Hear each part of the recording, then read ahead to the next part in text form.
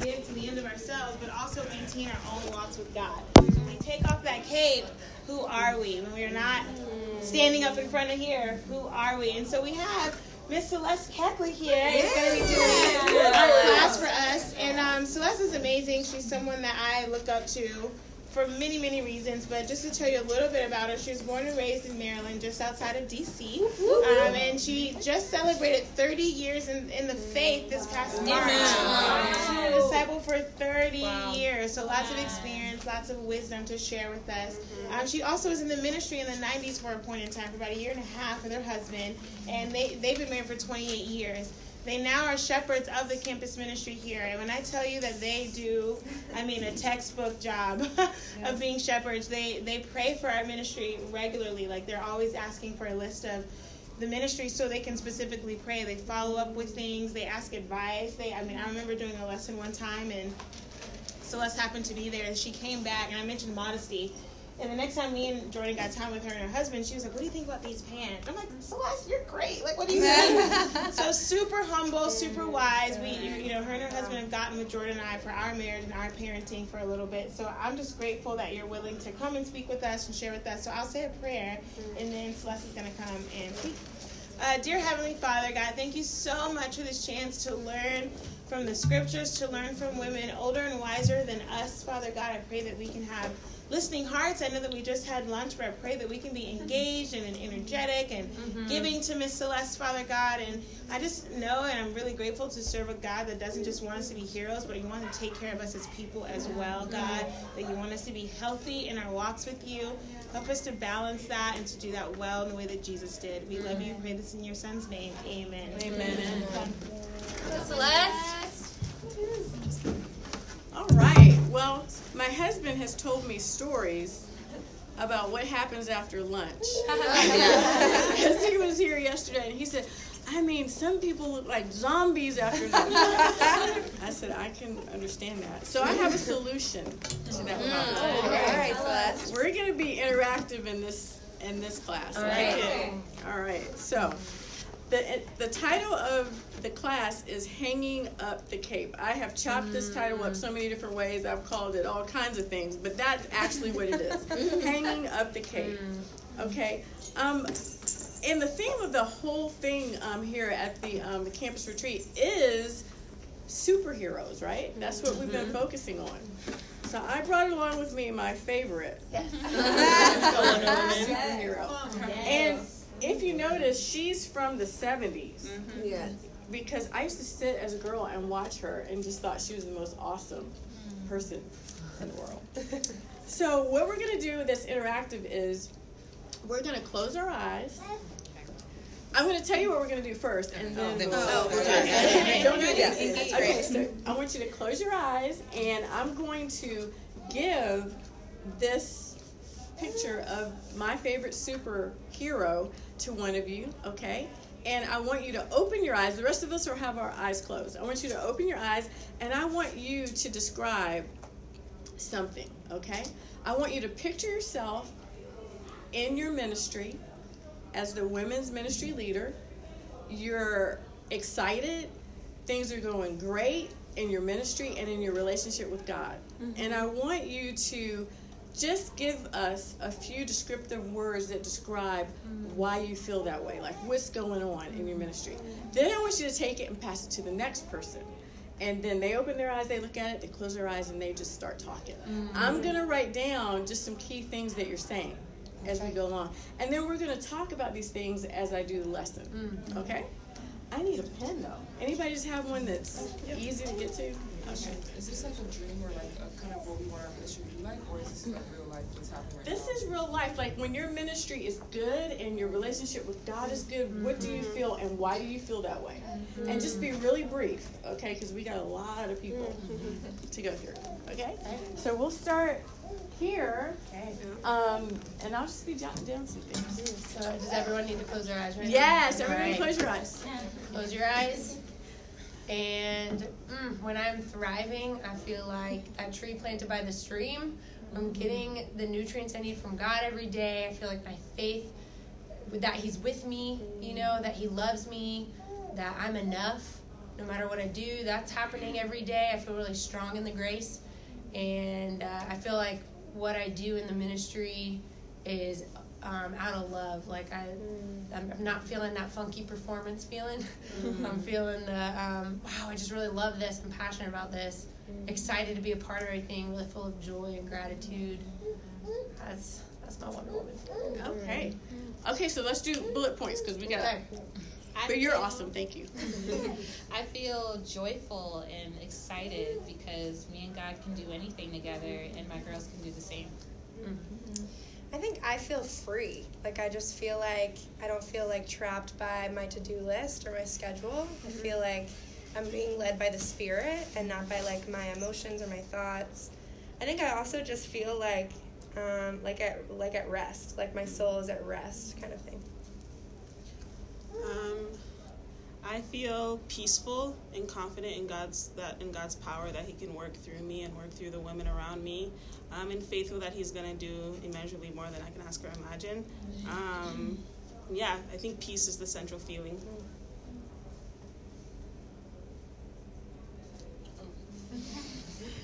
When I'm good with God, I just feel so out of myself. Like, I feel like it's really not me working and reaching out to people, but it's God, it's the Spirit that's working within me.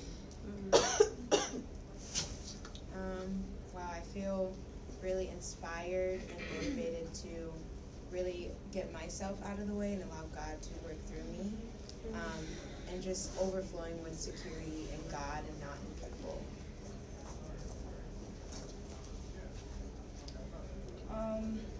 I feel confident, feel strong. I feel like I can do anything that God asks of me because I have the Holy Spirit, and that it will carry me on to just do what He wants me to do in His will.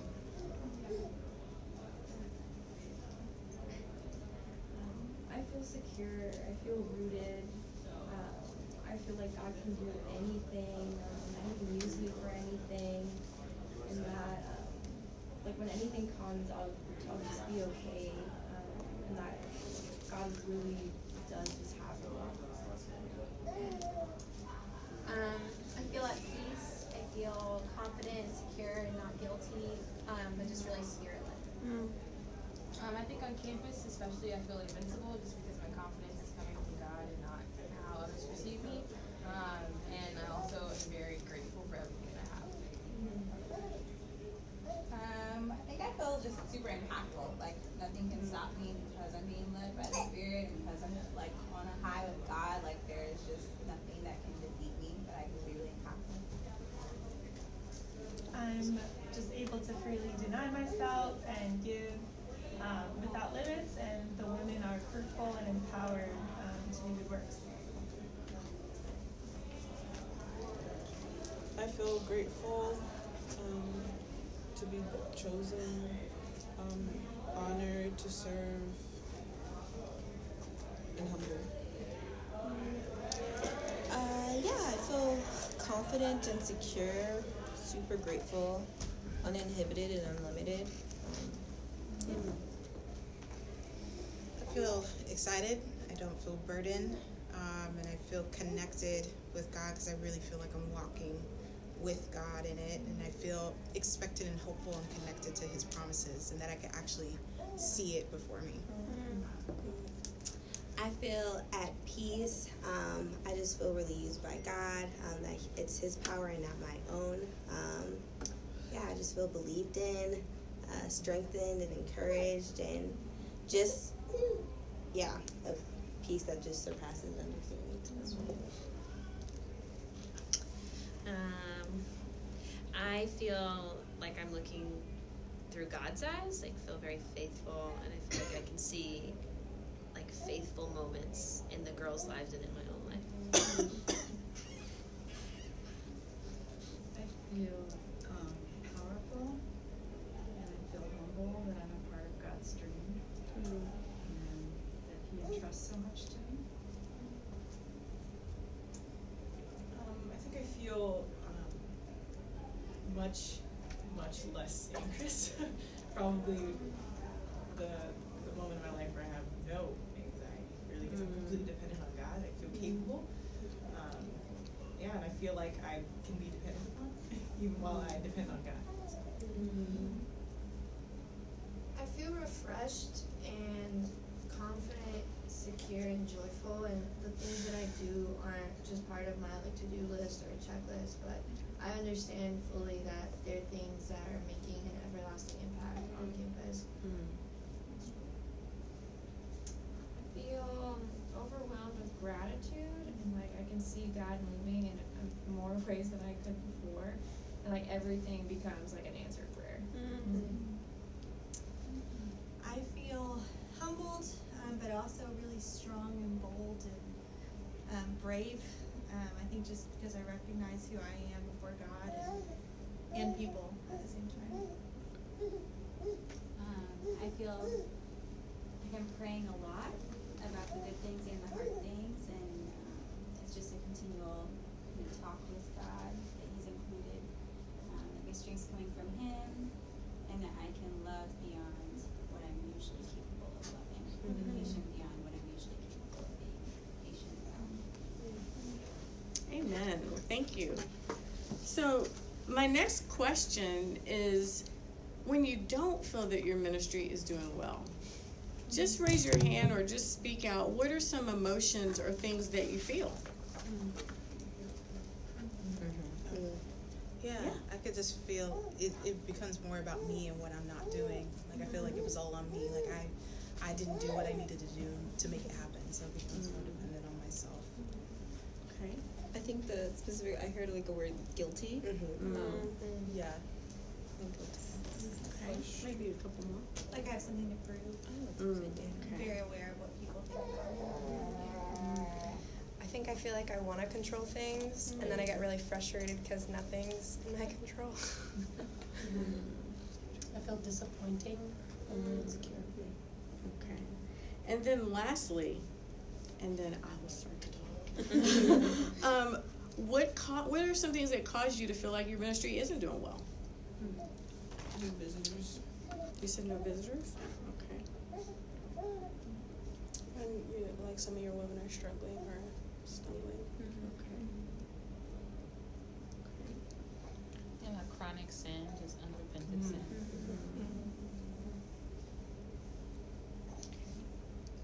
There's a critical spirit. There's a lot of criticism going on. Okay. Couple more? Either myself personally or people around me just being stuck. Like it's been years or months of just the same.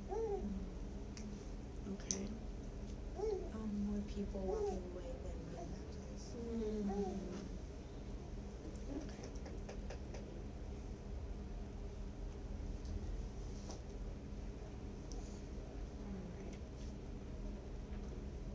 Well,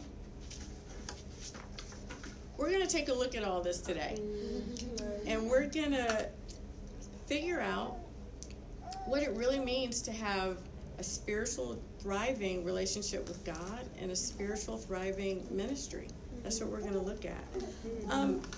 When I talk about superheroes, or when we think about superheroes, there's some things that really do stand out about superheroes. And I want to get to my notes on this. Superheroes usually embody a character that has a love for the innocent, a zeal for justice, and a hatred for evil. And a lot of times when we watch them, when we see them, it's the physical powers that they've been given for the movie or whatever that makes them that superhero. But really, when you think about it, the thing that we really fall in love with is the person behind the cape. That's who we fall in love with when we're watching a movie. Those people, they experience pain and suffering during the movie. They encounter challenges that make them have to decide what they really believe in. Like, all these movies kind of have that point, in them. And they're forced to choose between their emotions and what's best for the greater good. That's usually the theme. And it's funny how the world even knows that. Because all these movies have the same reoccurring thing that goes through them. But that's the thing that makes the human heart love superheroes because they fight through and they make those choices and they make those decisions, and in the end they're very victorious, and we love that. We love seeing that. You know, when I think about superheroes, Jesus is the ultimate superhero. I mean, he's a defender and protector of the innocent and the weak. He has a zeal for justice, and he has a hatred for all that is evil. I mean, you know, you think about it, when he went to the cross, he suffered pain. He encountered challenges that would test his very commitment to what he believed in, right? And he was forced to choose between his emotions, what they were telling him to do, and the greater good of all of us. I mean, he really is that superhero. We can see, you know, as we think about this, when we're on campus, in a sense, we're superheroes. I mean, we have the Holy Spirit, and man, if we could really understand the Holy Spirit, we would be beyond any superhero. It's like we have this thing inside of us that raised Jesus from the dead. And we don't even know what to do with it. It's just in there. You know, I'm not even sure we really believe we have that. But we have that. You know, we are powerhouses, and we have no idea, you know, what's inside of us. We have a little glimpse, but we really, really don't know. And the exciting thing is we get to spend all of our relationship with God here on earth discovering that, figuring that out. I don't know about you, but I personally walk around not feeling like a superhero a lot of the time. You know, I really don't feel like that a lot of the time. People can be intimidating to me. You know, situations can be overwhelming for me. I can feel really, really challenged. You know, not like a person that walks around with almost like a nuclear weapon inside of her body. I mean, I just don't walk around feeling that way. But that's really who we are. We're powerful in that way. You know? I want to start off a little bit by sharing with you a little bit of my experience in the ministry. I wasn't in the ministry very long. We were in the ministry for about 1.5 years. It's funny because when they asked me to do this class, I thought, oh my gosh, I don't know what to say about that. And so then I started praying about it, and I thought, I do know what to say about that. I have some things that I can really share, you know, from my life that, you know, are appropriate for this. So when we went into the ministry, my husband had a great love and a great desire to be in the ministry. He really, truly wanted to be in the ministry. Me, on the other hand, I was very performance-oriented. I just wanted to be successful at whatever I did. If it was going to be the ministry, then okay, the ministry. Whatever it was going to be, I wanted to excel at it. I was that way in school. I was that way in everything that I tried to do. So the ministry for me was a new challenge. It was just a new challenge. One of the things, though, that I loved as I became a Christian was I loved studying the Bible with people. I mean, every time I have the opportunity to study the Bible with someone, I mean, I just feel like God has just poured down blessings. Like, I get to be a part of this. I can't believe that I get to be a part of watching somebody's life change. I mean, it is such an honor to be able to do that. And that was one of the things that I really always loved. I loved studying the Bible with people. So I got to do it full-time in the ministry, which I thought, okay, that's good. Another thing is, I just love digging into the scriptures. I mean, you can look at the same passage over and over and over again for the rest of your life, and you will always get something new from it if you look closely enough. And to me, that's exciting. It just means that the Bible will never run out of things to say. You know, I'll never get bored because there's always something to discover. I would think about times, and even now sometimes it's like, you know, I could be tired at night, and I'm like, okay, you know, I didn't get to spend time with God earlier, but I'm going to do it now. But I'm just going to read a little bit. And I would be on my floor on the side of my bed, and then I would see something, and I'd think, what does that mean? Like, for instance, you know, we talk about Sarah, Abraham's wife, because I was kind of there, and I was looking at that. And I said, well, okay, so she was in her 90s and she had a baby. Why did I have to ask this question at like 12 o'clock at night? Okay, she had a baby, and then I go on and I see, okay, and then this guy wants to take her as his wife. How does she look at 90? I started asking questions like, was she that young and beautiful looking at 90? Right. And so I started like looking up scriptures and just trying to figure out like, who was this woman? How did God work all of that out? But sometimes, I'll just read a passage and it'll just prompt me to start thinking other things, and before I know it, it's 2 or 3 o'clock in the morning, and my husband's like, "You're not asleep yet?" I'm like, "No, I can't put this down." So, that was one of my saving graces, is I love the scriptures. I really struggle a lot, though, with prayer. Anything that was asking me to be vulnerable and emotional was not my strong suit. So prayer did not come as easily for me. So as we were in the ministry, we had a great time in the ministry. We felt like it was an honor to be there. But eventually we were asked to leave the ministry. And when we were, I remember the conversation we had with the couple. We were actually over here in Marietta when we were asked to leave the ministry. And I remember walking out of that conversation. My husband was heartbroken. He was really heartbroken. His dream was not going to be anymore in the way that he had imagined it. I, on the other hand, was really angry. I was angry that I had failed at something. That's what it came down to for me. It's like, I didn't excel at this, and this makes me really, really angry. And I remember telling him, like, he had tears in his eyes. I had tears in my eyes, but it was for a different reason. It was because I hadn't performed the way I wanted to. I remember, too, when I was in the ministry, I would always compare what I was doing with what other people in the ministry were doing. It was private, it was quiet, and it was in my heart. But I would always be watching, always be looking, always be trying to see if I was measuring up to what was expected of me and what other people were doing.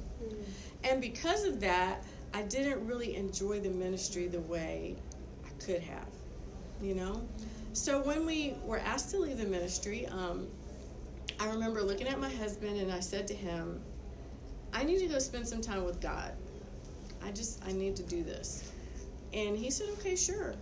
And so I dropped him off. I think we had one car at that point. And I went to an empty office park. And I sat in my car and I screamed and hollered at the top of my lungs to God at how angry I was, how disappointed I was. And I remember thinking that if I don't go spend time with God right now, this makes me angry enough to eventually I will walk away. I could see that, that where my heart was, I would eventually, it might not be soon, but this was something that I really had to resolve with God. Wow. So I spent that time, and I don't know how long I was there, but I was a superhero, and now I didn't have the cape anymore. I had to hang up the cape, and then I had to figure out and decide who I was going to be, at this point in my life. And so I sat there, and I had a temper tantrum, and I cried, and I yelled, and I remember I yelled, and I screamed, and I just told God everything I thought about it. And then after a period of time, I just felt very much at peace. It was like I had to get all of that out, and God, I don't know what he did, but he just worked in my heart in such a way that I felt like, okay, I can go on now. I can move on. And so I went home, and I felt that God was going to be with me. I didn't know what the future was going to hold. I didn't know how I was going to be in that future, but I did know that God was going to be with me at whatever was going to happen next.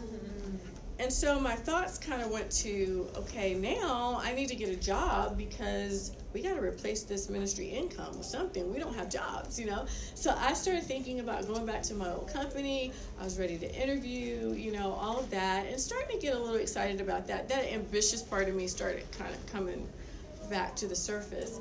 But I did mention to you guys that I was actually 5 months pregnant. And I had an appointment with my OBGYN and the very next day after all of this happened. And she said to me, I have some concerns about these contractions that I'm picking up on this monitor. Well, I had never had a baby. I didn't know what a contraction was. All I knew is my stomach was hugging me really tight, and then it was letting me go. I didn't know what all of that was, and I really wasn't paying attention to it, very much. But she said, no, I'm really concerned about this. They're coming pretty consistently. How long have you been feeling this way? I was like, I don't know when this started, because you're busy, you're doing what you do. I just didn't know. She said, well, I'm going to put you in bed rest. I was like, bed rest? Yeah, I'm going to put you in bed rest. You're going to be on bed rest for the rest of your pregnancy. And that was the equivalent of 84 days that I had left. And she said, you're going to lay on your side, and I mean all the time. You're going to lay on your left side. You're going to get up only to use the bathroom, and you're going to take a shower maybe twice a week. And she knew me. She knew me, and she looked at me and she said, I'm just going to tell you right now, if you don't do what I'm telling you to do, you'll probably lose this baby. And I was like, she knew exactly what to say to me, because I was going to cut corners. I was going to do stuff. And I just looked at her like, are you serious? And she says, no, I'm very serious. So for the rest of the day, from that point on, I was tucked away in a bed, and I was laying on my side. And so at that point, after about a couple of days of watching TV, I was ready to pull my hair out. I was like, I cannot do this. I mean, I'm a very active person, always doing. And now I was on my side constantly, and I was hooked up to monitors, and if anything went weird, they called me, what's going on, if they saw stuff they didn't like. And it was just like, oh my gosh. Now, this was to date it. It was during the time of O.J. Simpson, so I kind of watched him driving down the street and the police behind him, laying on my side. I was watching all of that. That was probably the most exciting thing that happened, initially. But, after a couple of days, I just thought, I can't live like this for 84 days. I mean, there's just no way I can do this. I've got to come up with a plan. I've got to come up with a plan for my life right now. I don't have much to work with, but I got to figure this thing out. So what I did was I came up with a schedule for my life. And I said, okay, in the morning is my time with God. There was nothing to interrupt my time with God. I could read my Bible for as many hours as I wanted to, because there was nothing to stop it, right? So in the morning, I would spend time with God, and I truly loved the Bible study part. The prayer part, that was kind of faster than the rest, but, I really enjoyed that. And then I had a time where I just called people and I encouraged them. I had a list of people that were in our ministry. I could take one a day and I could just talk to them. And it was so fulfilling to feel like I was giving to somebody when I really couldn't give. Because keep in mind, everybody had to do everything for me. They had to cook my food. They had, my husband was basically doing everything. And then when he went to work and got a job, the sisters from the church came over. For 84 days. And they brought me food. So I had a visitation time every day because somebody was bringing me lunch or somebody was bringing me dinner. And then I got to reach out to somebody and encourage them and love up on them when I was on the phone. I remember being so desperate sometimes to share my faith. My husband reminded me of this recently. He was like, like when people would call with the wrong number, you would invite them to church? I got that. I was like, yeah, I love doing that. And then reaching out to the staff that was working with me. But the thing about it was, I felt really fulfilled. I felt really fulfilled during that time. I didn't feel like a person who was laying in the bed for 84 days. I felt like a disciple that had a purpose and had a mission despite my current situation. So at the end of that time, I got up from the bed. I went and got my hair done. I was so excited. And I was able to walk around for an additional week. And my daughter didn't come for another week. And she was born healthy, and everything was so perfect. But I would look back at that time and everything that happened in that time, and I would never change any of it. I mean, I could have never grown in so many ways if that hadn't happened, And what that really did for me is it confirmed who I was without the cape. You know, because when I had the cape, I really wasn't sure who I was.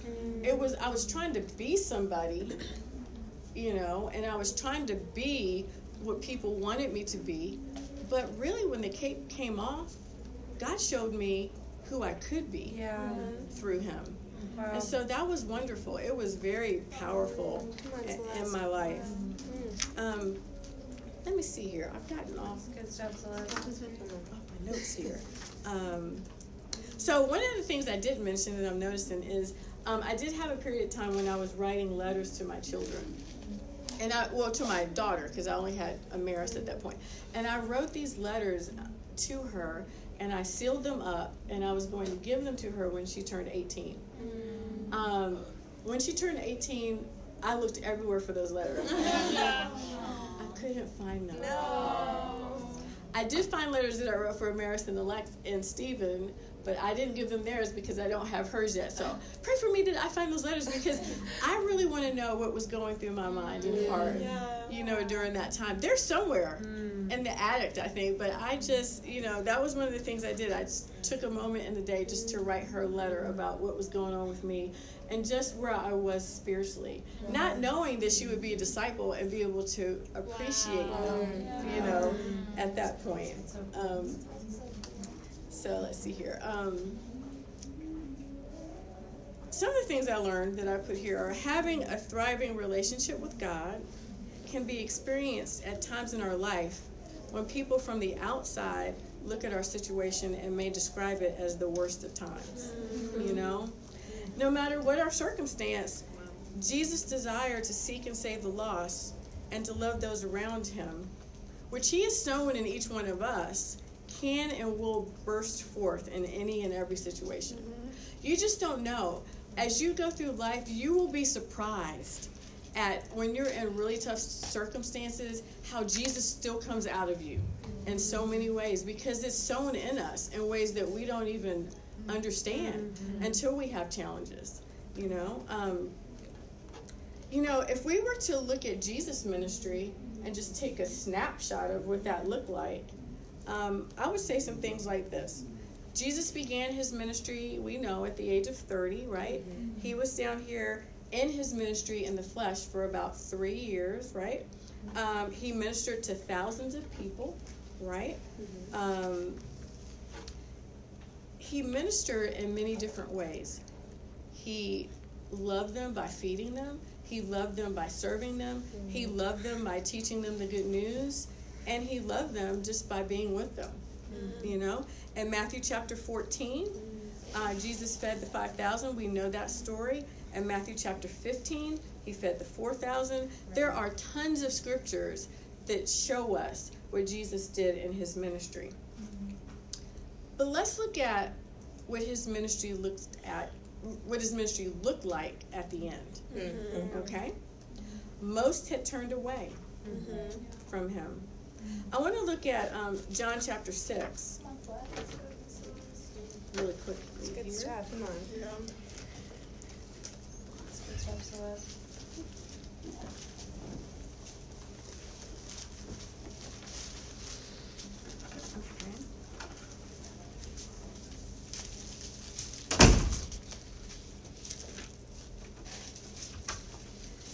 In verses 25 through 70, and I'm not going to go through all of this, but I am going to focus on verses 60 through 70.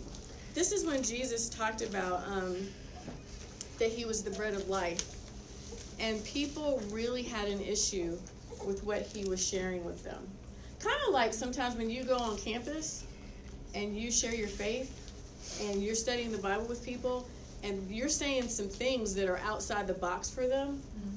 That's what happened here. It was way outside the box for them, you know. And they didn't like it, and they didn't respond well. So if we start in verse 60, it says, on hearing it, many of his disciples said, this is a hard teaching. Who can accept it? Aware that his disciples were grumbling about this, Jesus said to them, does this offend you? What if you see the Son of Man ascend to where he was before? The Spirit gives life. The flesh counts for nothing. The words I have spoken to you are spirit, and they are life. Yet, there are some of you who do not believe. For Jesus had known from the beginning which of them did not believe and who would betray him. He went on to say, "This is why I told you that no one can come to me unless the Father has enabled him." From this time, many of his disciples turned back and no longer followed. "You do not want to leave too, do you?" Jesus asked the 12. Simon Peter answered him, "Lord, to whom shall we go? You have the words of eternal life. We believe and know that you are the Holy One of God." Jesus was having what we would consider a tough day in his ministry. You know, people were leaving. People were angry. People were confused. People were frustrated, you know, and he knew that some amongst him that were closest were not even really committed to being close to him and being his friend. They were deceitful. They were going to betray him. This is not what we would describe as a good day in our ministry, you know, but this was part of what Jesus' ministry was like.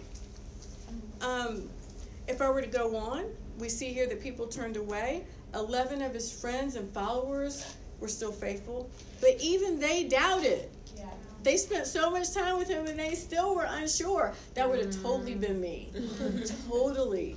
A few women, including his mom, were still faithful. One of the closest in his inner circle denied him. Think about your best friend. The girl you go hang out with, you go lay on her bed, you go, you know, you talk to all the time. Something happens, you guys get persecuted. I mean, like, it's intense. And that person is like, wait a minute, I don't know her. I wasn't a part of that. Just how would you feel? Right? And he was murdered on a cross. That was his ministry. But the question we need to answer was, did Jesus have a thriving ministry? It didn't look a lot like the things we talked about. Ours were full of ice cream, unicorns, and rainbows, right? That was our thriving ministry, right? The answer is a profound yes. Jesus had a thriving ministry. It didn't look the way we think it should look, but it was so powerful that it still speaks 2,000 years later. It's still converting. It's still doing all kinds of amazing things, you know? And so I want to encourage you to think about what you really think a thriving ministry is. Because it may not always look the way you think it should look, you know? Jesus was close to God, and he had an amazing relationship with God, an amazing ministry for many reasons, but I just want to go over maybe a few that we can focus on. Jesus made his time with God a priority. And we'll look at Mark chapter 1:35. This is a scripture that you have seen dozens of times, but I'm just going to read it really, really quickly here. Very early in the morning, while it was still dark, Jesus got up, left the house, went off to a solitary place, and prayed. We know that scripture. We've seen that scripture over and over and over again. That scripture convicts us. I didn't get up for my quiet time. Jesus did. I didn't. You know, we've looked at that scripture all kinds of different ways, okay? But have you ever asked yourself the question, why was spending time with God a priority for Jesus? We knew that he did it, but why did he do it? And I think one of the answers to that question is in Hebrews chapter 5, verses 7 through 10. And I'm going to read that to you. Okay. It's good stuff, Celeste. In verse 7, it says, during the days of Jesus' life on earth, he offered up prayers and petitions with loud cries and tears to the one who could save him from death, and he was heard because of his reverent submission. Although he was the Son, he learned obedience from what he suffered, and once made perfect, he became the source of eternal salvation for all who obeyed him, and was designated by God to be the high priest in the order of Melchizedek. This is one of my favorite scriptures. And to me, it answers one of the questions about why was spending time with God a priority.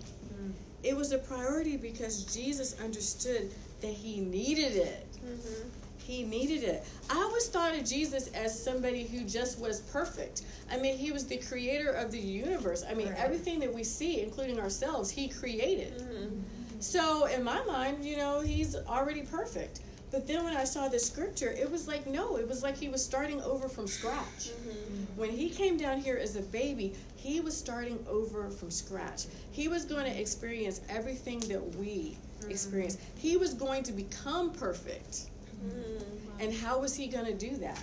He was going to do that through his time with God. So his time with God helped him to become perfect. But it also, Jesus also understood that I can't make it through this life down here without my time with God.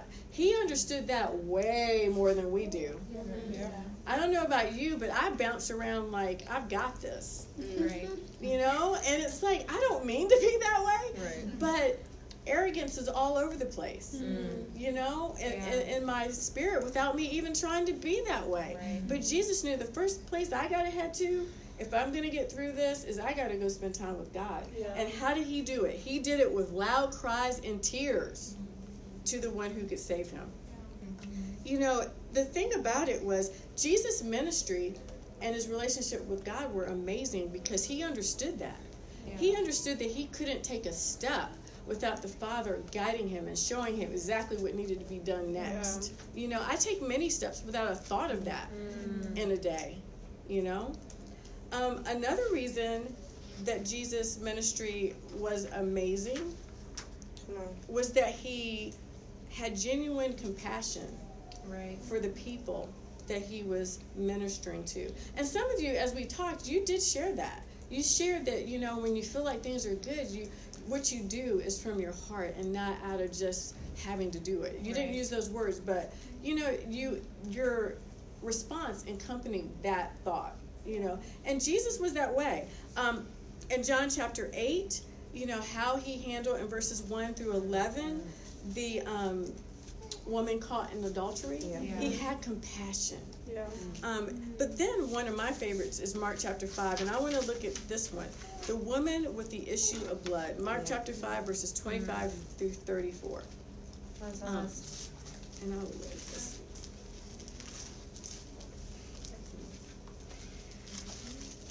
Okay, so here it says, a large crowd followed and pressed around him. And a woman was there who had been subject to bleeding for 12 years. She had suffered a great deal under the care of many doctors and spent all she had. Yet instead of getting better, she grew worse. When she heard about Jesus, she came up behind him in the crowd and touched his cloak, because she thought, if I just touch his clothes, I will be healed. Immediately her bleeding stopped, and she felt in her body that she was freed from her suffering. At once, Jesus realized that power had gone out from him. He turned around in the crowds and asked, who touched my clothes? You see the people crowding around you, his disciples answered, and yet you can ask, who touched me? But Jesus kept looking around to see who had done it. Then the woman, knowing what had happened to her, came and fell at his feet and trembling with fear, told him the whole truth. He said to her, daughter, your faith has healed you. Go in peace and be freed from your suffering. I love this because Jesus cared enough to look back. He cared enough to look intently to find who it was who had touched him. You know, when life is pressing up against you on every side, and somebody's pulling gently at your clothes, do you care enough to look back? To find out exactly who it is, you know? And these are the things that, you know, they're just a few of the things that made Jesus' ministry powerful. And the last thing I want to talk about with that is that Jesus didn't rely on the praise or approval of men to determine his spiritual condition. I don't know about you, but when I was in the ministry, that was a big deal for me. It was bigger than caring about what God thought about me and what I was doing. So our last scripture we're going to look at is in John chapter 2. Come on, Celeste. and it's, let's see here, John chapter 2, verses 23 through 25. Now, while he was in Jerusalem at the Passover feast, many people saw the miraculous signs he was doing and believed in his name. But Jesus would not entrust himself to them, for he knew all men. He did not need man's testimony about man, for he knew what was in a man. You know? And Jesus was very clear on who he needed to please and why he did the things that he did. And I think that when you're in the ministry, that has to be clear. You know, everything that you do has to be motivated because of your love for God and your love for people. You know, Jesus replenished himself at the well of God during his time with God. As a person in the ministry will drain you. It will suck everything you have. But if you stay close to God and you enjoy your time with God and it's important to you, you will be refreshed again and again and again. You know? So, in closing, I just want to stress that a thriving ministry is a ministry where God is the center. And in your ministry, it's going to look a lot of different ways at a lot of different times. And you can't always judge what's happening on the outside to determine whether or not your ministry is going well, because seeds are being planted. What determines whether your ministry is thriving is what's going on in you. What's happening with you and in your relationship with God. And time again, as I've been a disciple, there have been challenging situations that have happened in my life. I just shared with you one of them. But I can say to each of them that I would have never changed any of them because they were times where God was not only planting seeds in me, but he was planting seeds in other people. And that's what you have to always remember no matter what your ministry looks like from the outside. So I hope this was helpful. And this is awesome for you.